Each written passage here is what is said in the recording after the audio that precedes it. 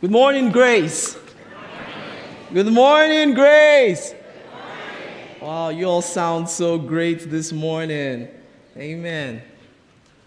So my name is Golden. I know I am a pastoral intern here at Grace Baptist Church, and I just want to tell you all that I'm extremely grateful for this opportunity to bring the gospel to you all, and I'm just in awe of how God has been using you all in my life. And, I'm sure since when many of you heard that I'll be preaching today, many people have been sending me text messages, just encouraging me, praying for me. Many people have come to me to just hug me and say, Golden, don't worry, you'll be fine. And many people have just been loving me and showing me care. I just want to tell you all that I am grateful. And I want to tell you all that the Lord has been hearing your prayers. And since when I've been preparing for this sermon, God has been working in my heart. And all in all, I can just conclude by saying that who am I to bring the message of God to God's people? But thanks be to God who has called all of us and given us the privilege to be ministers of reconciliation through Christ, who is our true friend, who forgives us of all our trespasses and counts not our guilt. All glory be unto God. So far, we have been journeying through the series of relational wisdom. And we have studied through some wisdom proverbs, and one thing we have learned is that wisdom is not just a sudden entry. You don't just become wise it doesn't happen that way. We don't just suddenly enter into the application of wisdom, but we journey through wisdom. We journey through the application of wisdom through series of progressive and intentional practices as we depend on God. Also, we have learned that the wisdom proverbs are not promises, but they are principles for living. They are not promises, but they are principles. They show us how to behave, but they did not promise to change our behaviors.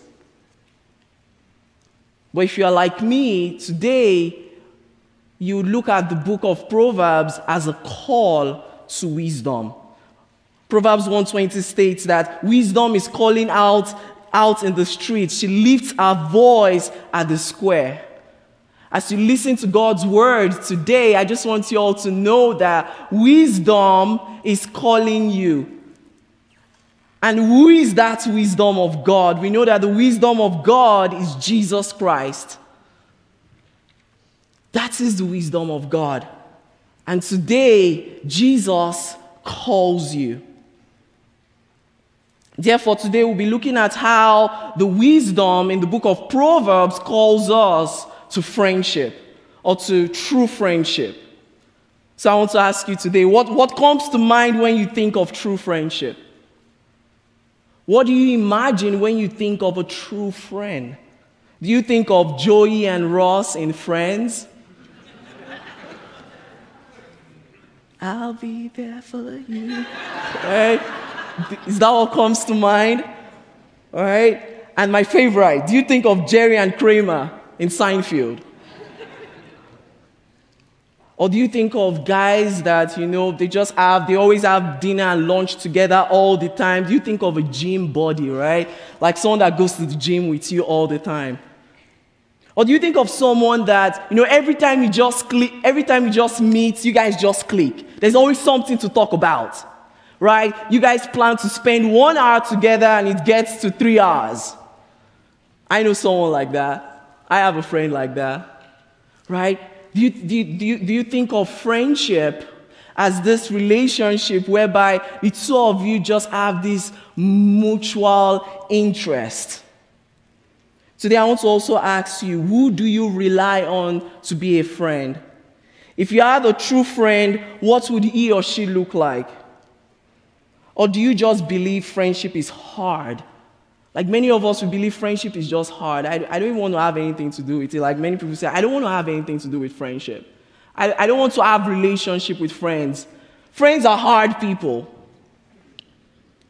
For some of us, due to our negative experience with friendship, we ask ourselves, is it wise for me to have a friend?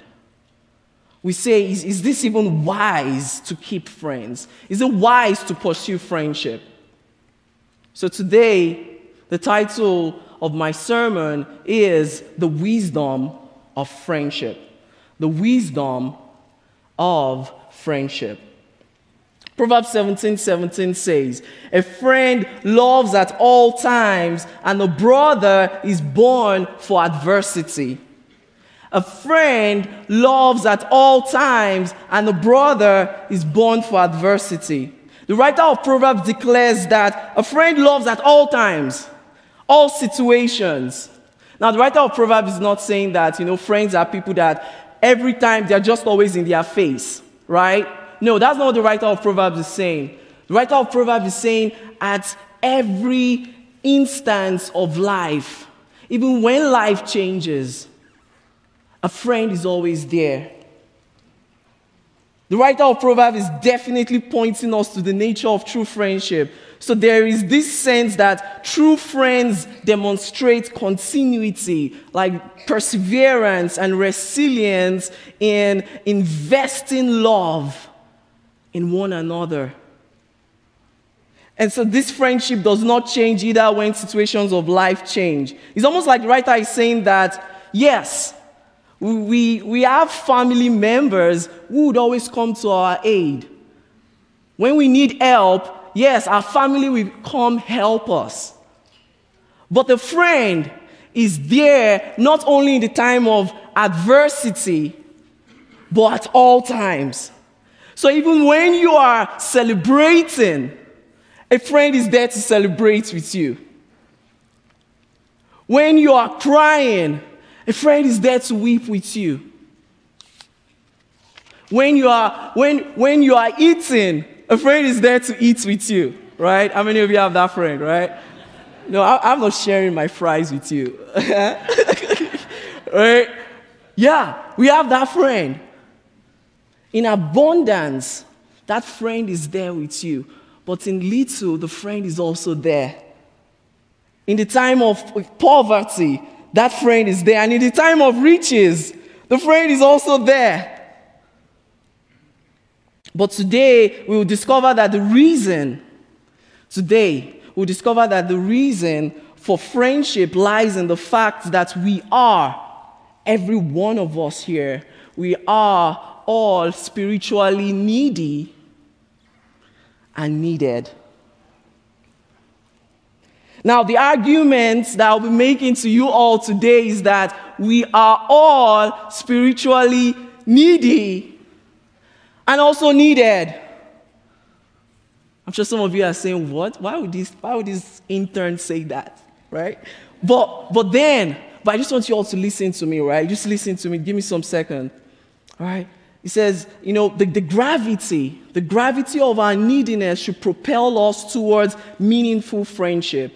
And the magnitude of our needfulness should motivate us towards embracing and nurturing true friendship. Let's take, for instance, this we know our strong guy, David in the Bible. There was a time in the Bible, like we all know, David killed Goliath. David defeated bears and lions. But there was a time in his life when he needed a friend. And when he needed that friend, he ran to that friend. And then we have his friend, Jonathan, right? Jonathan also needed David. So we'll look at it like if you look at 1 Samuel 18, verse 1 to 4. Right, you can see, it says, as soon as he had finished speaking to Saul, so that's Jonathan. It says, the soul of Jonathan was knit to the soul of David, and Jonathan loved him as his own soul. And Saul took him that day and would not let him return to his father's house. Then Jonathan made a covenant with David because he loved him as his own soul. Jonathan loved David. And later on, we'll see what Jonathan does. And it says, Jonathan stripped himself of the robe that was on him and gave it to David, and his armor, and even his sword, and his bow, and his belt. Yes, we know that Jonathan loved David, but that love was demonstrated in the way Jonathan sacrificed what was his for David. He gave to David. It's more like he was pulling off his royal robes and wearing it on David. It's like, my friend, take this. I know this sword belongs to me, but take it. I'm going to give you. So we see Jonathan doing that. But guess what? David also does the same thing. Look at it. He says, if you look at 1 Samuel 20, 41 to 42, he says, and as soon as the boy had gone, so this is another setting right here. It says, David rose from behind the stone heap and fell on his face to the ground and bowed 3 times. And they kissed one another and wept with one another, David weeping the most. David is bowing down 3 times to Jonathan. So from what we can see here, we can see 2 friends, Jonathan and David. They have this mutual humility and interest for one another. So, and later on, yes, David needed help from Jonathan, but later on we'll find out that Jonathan also needed help from David. Jonathan told David, like, when you become king, you got to remember me. You got to remember your boy, right? When you become king. And David did that. David remembered Jonathan. So we see that going on there. So these are 2 people here, equally needy and needed. And that's friendship. Friendship are just 2 people. The friendship we're talking about here is the union of 2 people coming together to say, you know what, I'm as needy as you. And I'm needed in this relationship too. So, this takes me to my first lesson. This takes me to my first lesson, which says we need friendship and are always needed for friendship. We need friendship and are always needed for friendship. So, again, how can we define friendship? How would we define friendship here? I'll say that friendship is the communion of fellowship between 2 or more people who view themselves as equally needy and needed and have continual mutual affection for each other, and they have investment in each other. So the question today is, why should we even pursue this friendship? Why should we pursue this union between the needy and the needed? Why? What's the wisdom in it? Again, back to my first point, we need friendship and are always needed for friendship. Proverbs 17 verse 17 says, again, a friend loves at all times and a brother is born for adversity. The truth is that in this life is so hard. And we all know that. In many cases, most of us, we encounter trials and tribulations daily. But the truth is, we need those friends who have chosen to love us at all times. We all need a friend who will rise up to our situations when we feel weak, to rise up for ourselves. Friendship is distinct from every other kind of relationship because it chooses to come alongside in mutual affection. Right? It chooses to come alongside in mutual affection. The unique thing about friendship lies in the fact that a friend is one who is not only there for another in times of trouble or joy, but the friend is someone who is not ashamed to expose his need. Right? I'm sure many of you would say that I need a friend who would come to help me. Or some of you would say, I am a good friend because I help my brother or my sister. I am a good friend because I help my friend. Some of you would say that.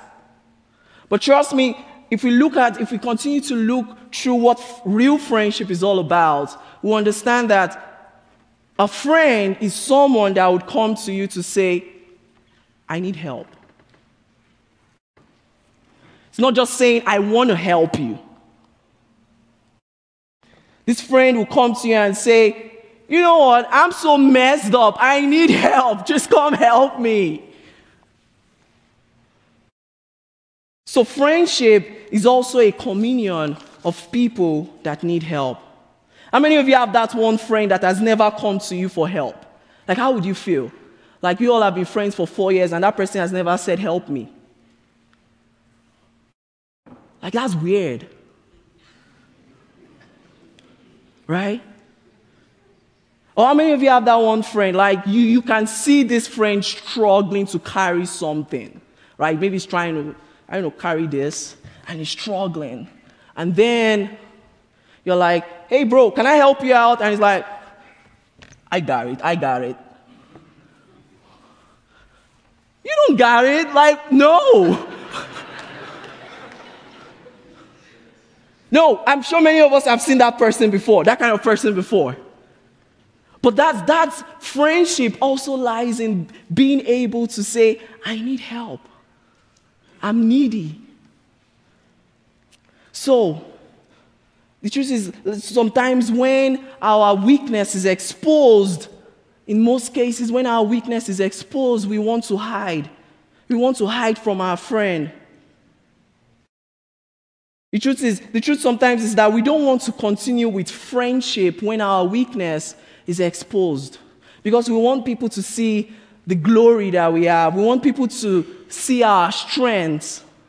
But the truth is that in friendship, people must also see our weakness. Our friends must be able to see our weaknesses. For some of us, we are like, you know what, I don't want to make any friends. I'm good with social media or my phone. You know what, I can just post what I want people to say about me. But today, the question we have is this: what is the hope of a friend whose weakness has been exposed? What is the hope that we have in our weakness? Is your hope social media? At least you can post on social media where people can just recognize you for what you post rather than who you are in your secret place. Is isolation your hope? When you know people have actually seen your weakness, or when you know your friends have seen your weakness, do you hide from them? Do you isolate yourself? Or you go to them to say, I need you? Do you ghost your friends? Do you give them those silent treatments? And this final one is very important. Is penance your hope? Now, this is what I mean by penance here. Like, you are that one friend, you're always thinking of how to pay back someone that has helped you. Even when they tell you, no, it's fine, you don't have to pay back. You're always thinking of it. Now, there's nothing wrong with appreciating people, right? But then, if every time people help you, your mindset is, how do I pay back? When your friends help you, you're always thinking, you know, I got to do something back. I owe my friend all the time. That's not friendship.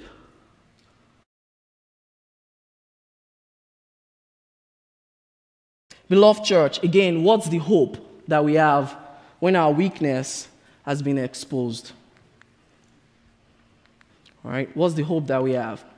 So, the truth is this, right? The truth is the hope we have in the time of neediness.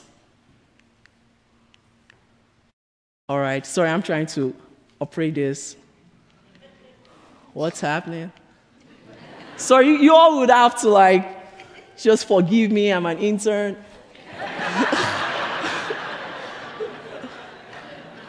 All right, I'm there. All right, so this is it, right? Thank you. All right, thank you very much. All right, it says this, right?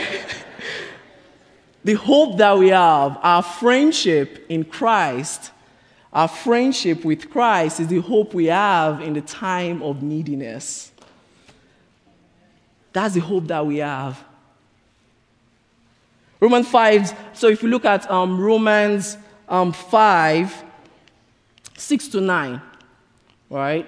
Romans 5, 6 to 9, it says, "For while we were still weak and at the right time, Christ died for the ungodly. For one will scarcely die for a righteous person, though perhaps for a good person one would dare even to die. But God shows his love for us in that while we were still sinners, Christ died for us." So while we were still sinners, Christ died for us. And Paul is making the argument here that, you know what, Christ didn't have to die for us. It would be much better to die for a perfect person. That's the way we think. It would be okay to die for someone that is good. But Paul said, no, Christ died for us even when we were weak. Christ is the atonement for our sins. The one-time atonement for our sins. But then let's look at verse 10. It says, "Since therefore we have now been justified by this blood, much more shall we be saved by him from the wrath of God." Now listen to this. Christ is the one-time atonement, but even now, it says, we have now been justified by his blood. So even right now, although we were enemies of God, right now the life of Christ still saves us. And that's what's happening. It says, "For while we were enemies, we were reconciled to God by the death of his Son. Much more now that we are reconciled, shall we be saved by his life." So Christ saved us once. Yes, church, I'm sure many of you know your doctrine so well, right? The doctrine of justification. You have been justified once and for all, right? But the life of Christ still continues to save you. And that's the life of Christ. And now let me explain it further. So it says this, right? If you look at the whole book of 1 John 1, right? 1 John 1 says that Christ is the what? Is our advocate when we sin. And this same Christ is the what? Is the atonement for our sin, or the propitiation of our sin. So the advocate, Christ does not stop being our advocate. Christ continues to be our advocate because he continues. The word advocate there, the Greek word is translated as helper or as someone who comes alongside. Christ continues to be the one that comes alongside you. So, Christ did not just save you once and he didn't just say, all right, I've saved you all, bye. No. His life still continues to help us. So Christ is that friend who loves always. Christ is. But Christ, who is righteous and holy, died for the ones who were weak. Brothers, we were once weak, and even right now, we all are still weak and needy of Jesus. Every day, we have to depend on him, day after day. And Christ is that friend that never leaves us. In heaven, he still prays for us. He still intercedes for us. We are a needy people, church. We are all a needy people. So let's check this out. In Ecclesiastes 4:9-10, it says, two are better than one because they have a good reward for their toil. And it says, for if they fall, one will lift up his fellow. But woe to him who is alone when he falls and has not another to lift him up. Now, that passage is not saying, woe to the person that falls. No, that passage is saying, woe to the person that falls and has not another to lift him up. That's it. On Judgment Day, woe to us if we don't have any other person to lift us up.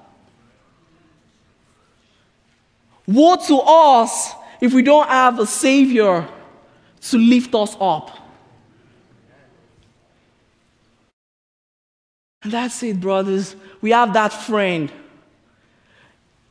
He died for us. One-time atonement. In our sanctification, he continues to save us. In our glorification, he continues to save us. It's always there. So, the Bible also makes us to understand that, in Proverbs 27, verse 17, it says, iron sharpens iron, and one man sharpens another. Iron sharpens iron, and one man sharpens another. The truth is this: as we all recognize our neediness of Christ, it helps us to realize that we need one another. We need one another. Iron sharpens iron. It would not make sense if iron tries to sharpen itself. Right? How would that even work? No matter how strong you think, you can't sharpen yourself. No matter how. And that's what Scripture is trying to tell. The truth is that we need each other. And in Christ, there is no shame in being needy. Because that's who we are. So when I go right in front of my friend and I'm like, bro, Pastor Akin, you know what? I need help. I shouldn't be ashamed. You shouldn't be ashamed to meet your friends to say, I need your help. I don't know how to mow a lawn. I need your help. Eddie, I need your help. Right? I disturb him every day. Right? He's my housemate, so I disturb him every day. Right? Yeah. So that's it. We all need each other. Now, the question for you is, do your so-called friends actually know you need something today? Do your friends know you need something? You are in need? Or are you hiding it? Do your friends know that you need counsel from them? Do your friends know that you need their advice? Proverbs 27, verse 6 says, faithful are the wounds of a friend, profuse are the kisses of an enemy. Faithful are. So it means that truthful are, helpful are the wounds of a friend. Now, it just reminds me of an example where I come from in Africa, right, or in Nigeria. What happens, like imagine you hit your toe on the wood, right? When you hit your toe on your wood and you're like, yeah! Now, this is what happens next. You call your friend, help me. And then your friend would come. And this happens all the time. The next thing they think of is, give me that leg. And then they start massaging it. And then the more they are massaging it, the more you are feeling the pain. And you're like, what? I thought you're here to help me. And they'll be like, no, if I massage it this way, this is how the pain would reduce. Like, what? No, I'm feeling pain right now. But one thing we realize is this, is that once you are done with that process, the pain reduces. Faithful are the wounds of a friend. Now, it also means here that sometimes our friends, when they want to give us some advice that we don't like, A true friend is not like, yes, I'm going to advise my friend today, and I'm happy about it. I know my advice is going to hurt my friend, but I'm so happy. No. Doesn't happen that way. Your friends would also, they'll feel the pain of giving you painful advice. It's painful. True friends would see your hypocrisy. They'll see your sins. They'll see your bad habits. They'll see your manners. They'll see your tendencies and would come to you in love and gentleness to confront it. But the truth is this: if we are that true friend, if you are that true friend who is willing to love you that way, would you remain in that friendship? If you are that friend who is always willing to come to your need, always, would you remain in that friendship? Would you remain there? Some of us, we've left friends because they help us a lot. They're always there. They love us too much. Right?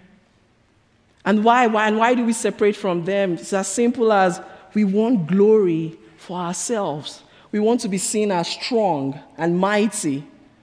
But in Christ, we are not that. That's not who you are in Christ. We are people who depend on Christ. So there should be no shame in our weakness. There should be no shame. So this takes me to my second point, which says we have friendship in Christ. We have friendship in Christ. Remember, the question we are examining today is, why should we even pursue this communion? Why should we even pursue friendship? Like two people are coming together, one is needy, the other is needed. After a week, and the other person is needy, and the other person is needed. Why should we even pursue this kind of relationship? The truth is this also. The truth is that we are not only needy, but we are needed. Some of you might be saying, Golden, don't start with me. You just spent the last 15 to 20 minutes telling me that I'm needy. Now you're telling me that I'm needed. The factor there is this: in Christ, we are both. In Christ, we are both. And how is that? It is the power of Christ working in us that makes us both needy and needed at the same time. 2 Corinthians 12:9, right? God, as in Christ, Jesus said to Paul, my power is made perfect in your weakness. God's power is made perfect in our weakness. Yay! Grace gives. You used all your strength to wash all the cars. Trust me, it is the strength of God that made you to do all of that. Doesn't mean you are not needy. It is the power of God working in us that makes us needed in spite of our neediness. And Paul later says that he will boast in his weakness. He would boast in his weakness. So let's just take a look at John 15, verse 12 to 15. It says, this is my command. So Jesus is talking to his disciples. He says, this is my command, that you love one another as I have loved you. Greater love has no one than this, that someone lay down his life for his friends. You are my friends if you do what I command you.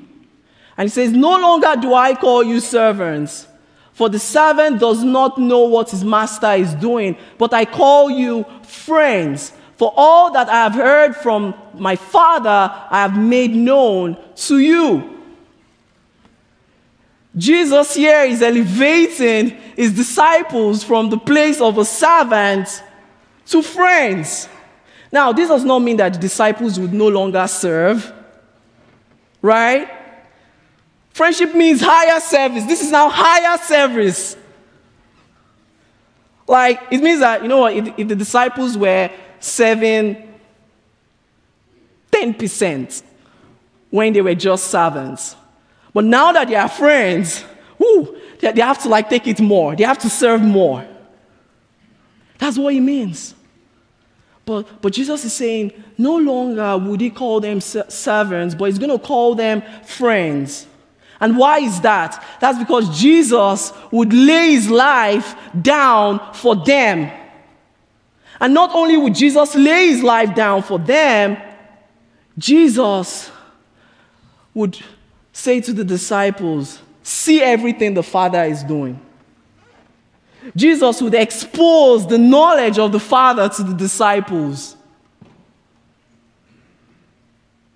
Jesus would sacrifice himself and expose the knowledge of the Father to his disciples. And with those two elements, sacrifice and knowledge of the Father, Jesus calls his disciples friends. And now that they will be exposed to the knowledge of the Father, now that they will be recipients of the sacrifice that Christ would give, Christ calls them to love one another. See, listen, right? The knowledge of the Father should not end. The knowledge of the Father should not end in mere intelligence, right? But the knowledge of the Father should always end in love. Should always end in love. It should always. So, how many of you have friends here? But I know many of you have also read books about friendship, right? 10 ways to make your friendship more, or 10 ways to make your friends more happier or something. Many of you have read books like that. But I know one thing, that there are two major elements in friendship, and that must be there. Sacrifice and knowledge. Now, you won't tell me that you are a friend to someone that you don't know. Doesn't make sense. And you won't also tell me that you're a friend to someone that you've never actually loved, you've never sacrificed for, you've never given to this person. Like, you say, I'm a friend, this person is my friend, but, all right, I'll ask you, okay, what have you ever done for this person? You say, I've never done anything. Doesn't make sense. All right, okay, yeah. All right, this person is your friend. All right, what's this person's favorite TV show or something? And you're like, I don't know. What? So there are just those two elements. You must know that person. And Christ is saying, come and know me. So this is it. The disciples are called friends because they are benefactors of Christ's grace and mercy and knowledge of the Father. And because of this, they must love one another. And this friendship must be showcased in continual acts of sacrificial love for one another and knowledge of one another. This love must be, like the love for friendship or the love for our friends must be so deep that we seek to know more about them. But the question for you today is this: do you know your friend? Husbands, do you know your wife? Wives, do you know your husband? Husbands, do you know what your wife is up to? Wives, do you know what your husband is up to?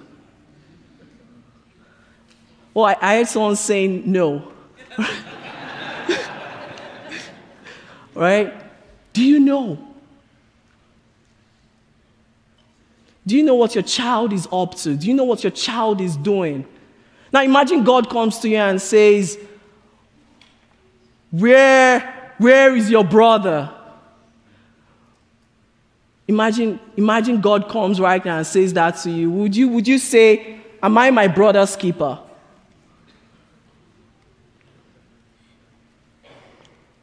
Right? The love of Christ must compel us to love as Christ has loved us. Now, as we all know, we've studied this so many times. We've actually studied that, the Bible calls us to greet one another. The Bible calls us to honor one another. The Bible calls us to love one another, to share with one another. But it is almost impossible to do all of this without knowledge of needs. And sometimes it's hard to get this knowledge. So the question is, how would you know the needs of others if you don't walk up to them and listen to them? How would you even know their needs if you don't ask them relevant questions? God has called us to love one another, but it takes walking up to people and being attentive to their needs. What is their need?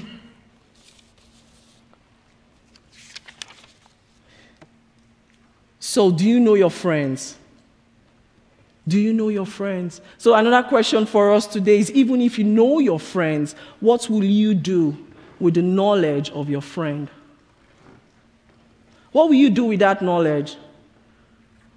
If you know your friend's weaknesses, what would you do with that knowledge? And if you know your friend's strength, what would you do with that knowledge? Would you see the good in them? Always? Or do you continue to bring back discussions concerning their weaknesses always? That does not build friendship. That does not, because Christ does not do that for us. Christ is not doing that to you in your state of neediness. Christ remembers your sins no more.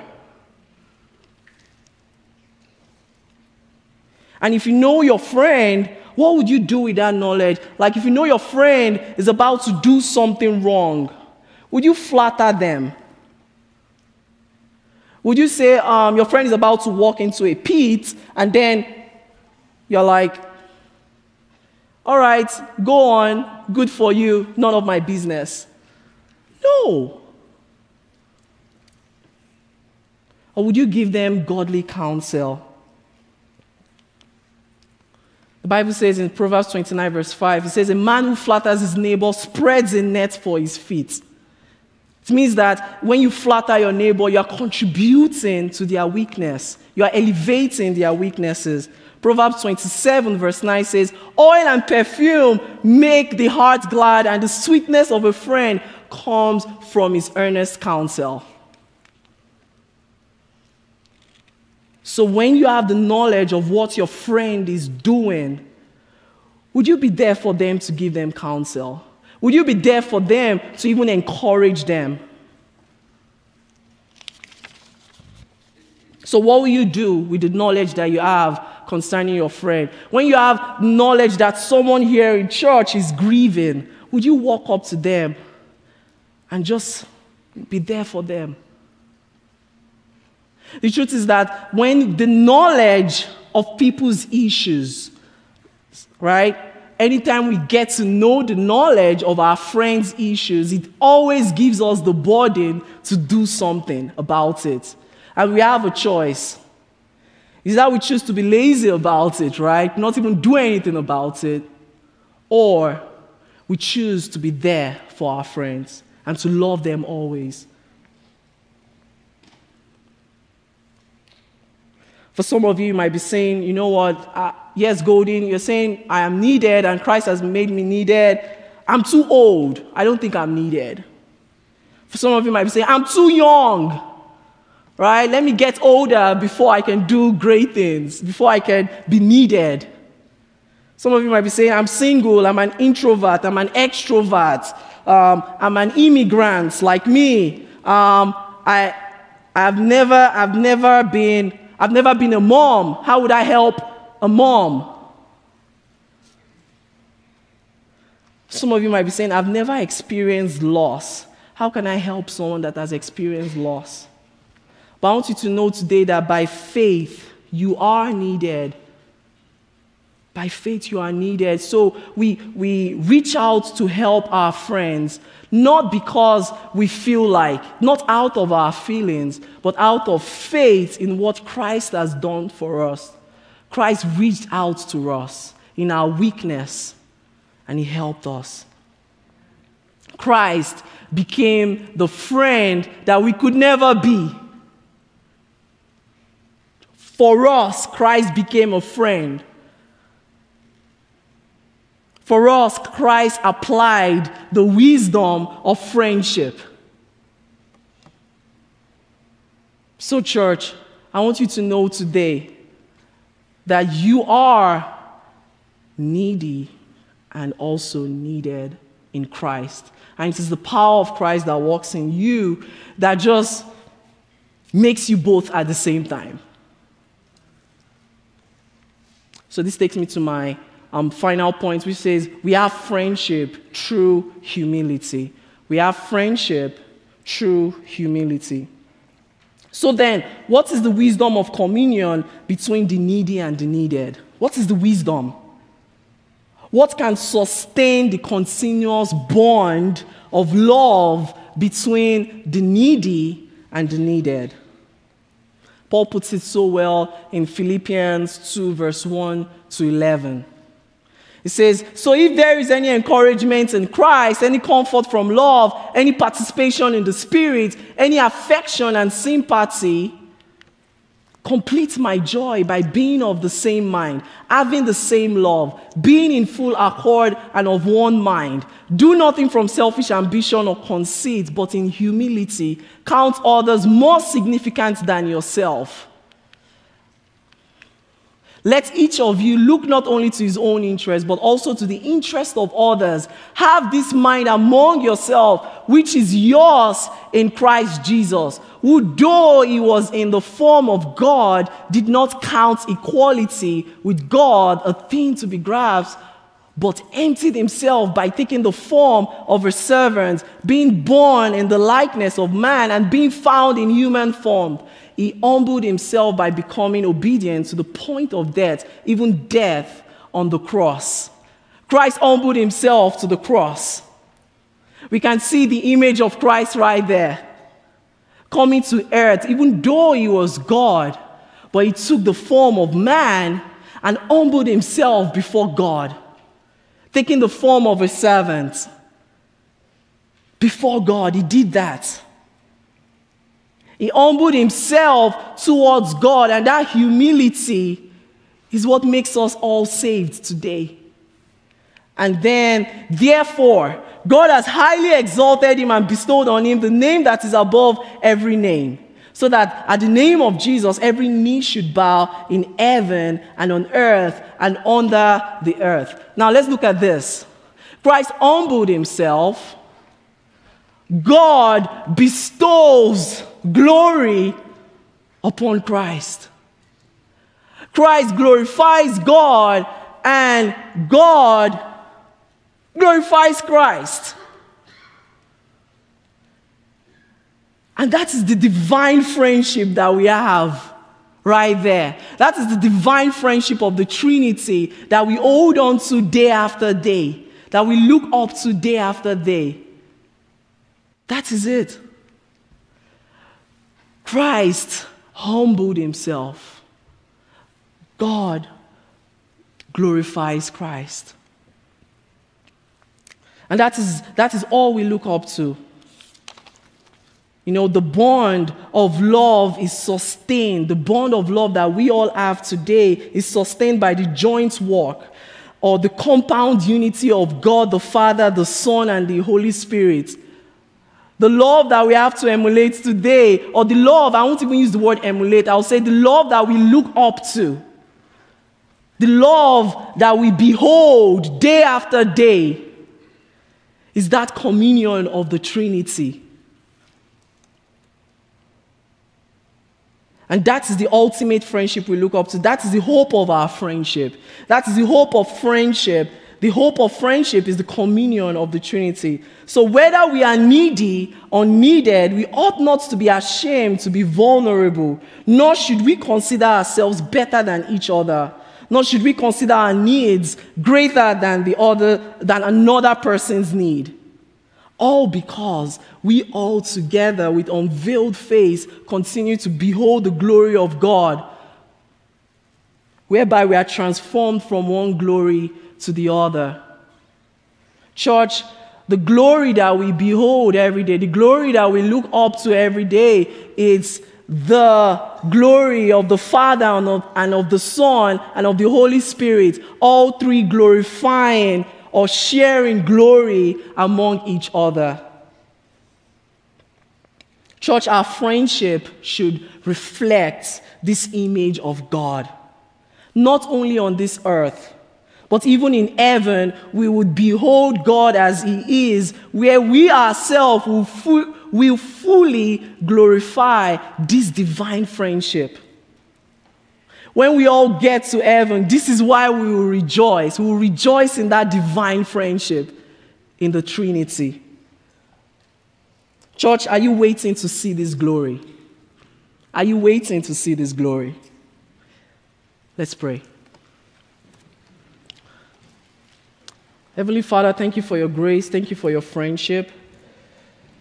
Thank you, Lord Jesus, for how you love us, Lord. Thank you, Lord Jesus, for just dying for us, even in our weakness, oh Lord. Thank you, Lord Jesus, that you continue to come alongside us, oh Father. And Lord Jesus, I just ask that you give us grace to depend on you, oh God. I pray, Lord Jesus, you give us strength, Lord Jesus, to walk up to one another and to love one another. You give us strength, oh God, to be vulnerable concerning our sins and to confess our sins to one another and to expose our weaknesses to one another, oh Lord.